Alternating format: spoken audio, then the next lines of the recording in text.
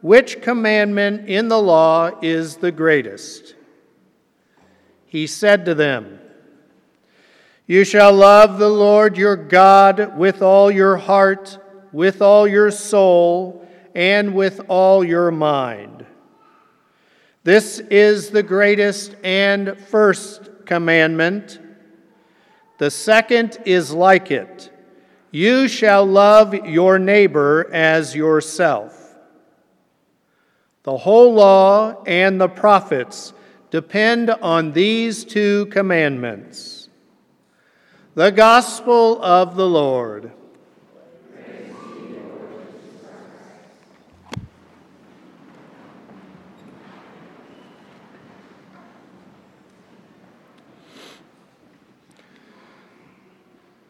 Right before Jesus ascended to heaven, he commanded his disciples to go out to all the world and spread the good news.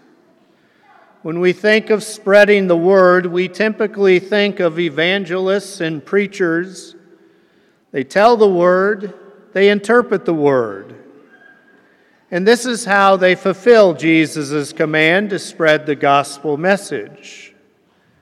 But is that all there is to doing so? Or are we as Christians called to a more active role? Let us first look at St. Paul's letter to the church in Thessalonica. He complimented the Thessalonians for, "From them the word of the Lord has sounded forth." He compliments them for spreading the gospel message. But it's not because they send forth preachers to other lands. Rather, Paul calls them models for all the believers and praises how they become imitators of us and of the Lord.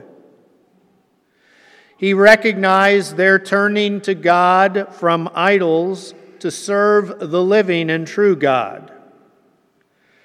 The Thessalonians did not just idly sit back to await Jesus' return.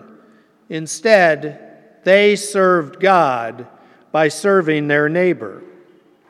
They demonstrated their gratitude for the gift that Christ offered them, deliverance from the coming wrath. But the interesting thing is, the result of their service to their neighbor is that the gospel message did spread to the people of Macedonia and Achaia and beyond. The gospel message is spread by actions and the witness of converted lives. Jesus touches on this question in our gospel. The Pharisees are attempting to trip up Jesus by asking him, which commandment is the greatest? Now, we're not referring to those 10 commandments, but instead to the nearly 613 commandments that are found in the Hebrew Bible, also known as the Torah. Rabbis debate time and time again how some of these commandments are more important than others. But in this particular encounter, the Pharisees hoped that Jesus would identify a minor one as the most important, so that they could accuse him of not knowing the law and bringing shame on his ministry as teacher of the law. But instead, Jesus turns the tables on them once again, because he responds with the prayer known as the Shema. Observant Jews pray this prayer several times a day, and the Pharisees would be included in that. "Hear, O Israel, the Lord is our God, the Lord alone. Therefore you shall love the Lord your God with all your heart, and with all your soul, and with all your strength." Jesus points out that our love of God must be total. It's not good enough to know the law of God as the Pharisees of Jesus' time. They were only loving God with their minds. But the Thessalonians were loving God with their whole person by hearing God's word and putting it into practice by loving their neighbor. He concludes by telling the crowd that the whole law depends on these commandments. And in fact, the way he puts it, the whole law and the prophets depends on these commandments. That is code word to say all of divine revelation depend on love of God and love of neighbor. You cannot love God and hate your neighbor. In the reading from Exodus, in our first reading, it is plainly stated by the Lord, "You shall not wrong any widow or orphan. If ever you do wrong to them, and they cry out to me, I will kill you with the sword."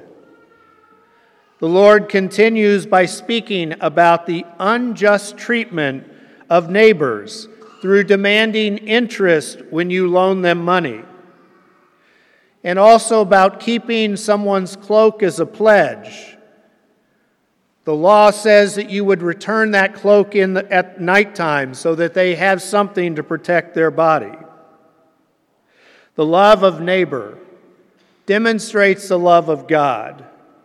The love of God fortifies us to love our neighbor. Now, Jesus was not giving new commandments.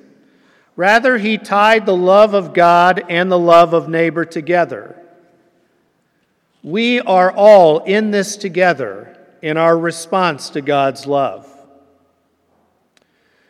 Last Sunday, I attended the confirmation Mass at St. John Paul II, where 75 youth were confirmed by our Archbishop, including 8 of our own youth. During his homily, he remarked to the people that each candidate had written him a letter, and he had 4 questions that he wanted them to answer. And he held up his binder that contained the letters and says, "These letters show these candidates have embraced their faith. They are truly in love with God." But then he went on to say that the 4th question he asked had to do with their service project. And he basically stated, they understand that love of God means they need to love their neighbor. As they described to the Archbishop some of their projects, which included visiting the homebound or people at nursing homes or working at soup kitchens or shelters. Love of God and love of neighbor were learned by these candidates, probably not just in their sacramental preparation, but in their families and in their respective parishes. Jesus shows us the way, not just in his preaching, but also in how he lived his life among us. Time and time again, he reconciled people. He included people. Jesus ate with sinners. He spoke with prostitutes and Samaritan women. He forgave those who put him to death. He forgave Peter, who denied him. He expects nothing less from us. On the surface, loving God and loving our neighbor sounds easy, but each and every one of us knows it is far from easy. We are self-centered. We continue to look out for ourselves and not our neighbor. It is a symptom of our society. And we may even think with some pride that it's harder for us than it was for people of earlier days. But as the story in Exodus shows, greed and selfishness have been around for a long, long time. So how can we accomplish Christ's commandments of loving so totally, so completely as he did. We cannot, but God can. Jesus suffered and died for us to free us from our sin and offer us an incredible gift, friendship with our God. He also, through his sacrifice, offers us grace to love. We have the ability and the freedom to love because of God's gift of his Son. His Son's offering of his life on the cross, and at this altar, every time we celebrate the Mass, gives us the strength to love. We are truly beneficiaries of a great gift. And so we offer to God our gratitude through the love that he has shown us, by us also loving our neighbor. We receive strength to do this by receiving him in the Eucharist. So let us together as a parish family return that love through love of neighbor.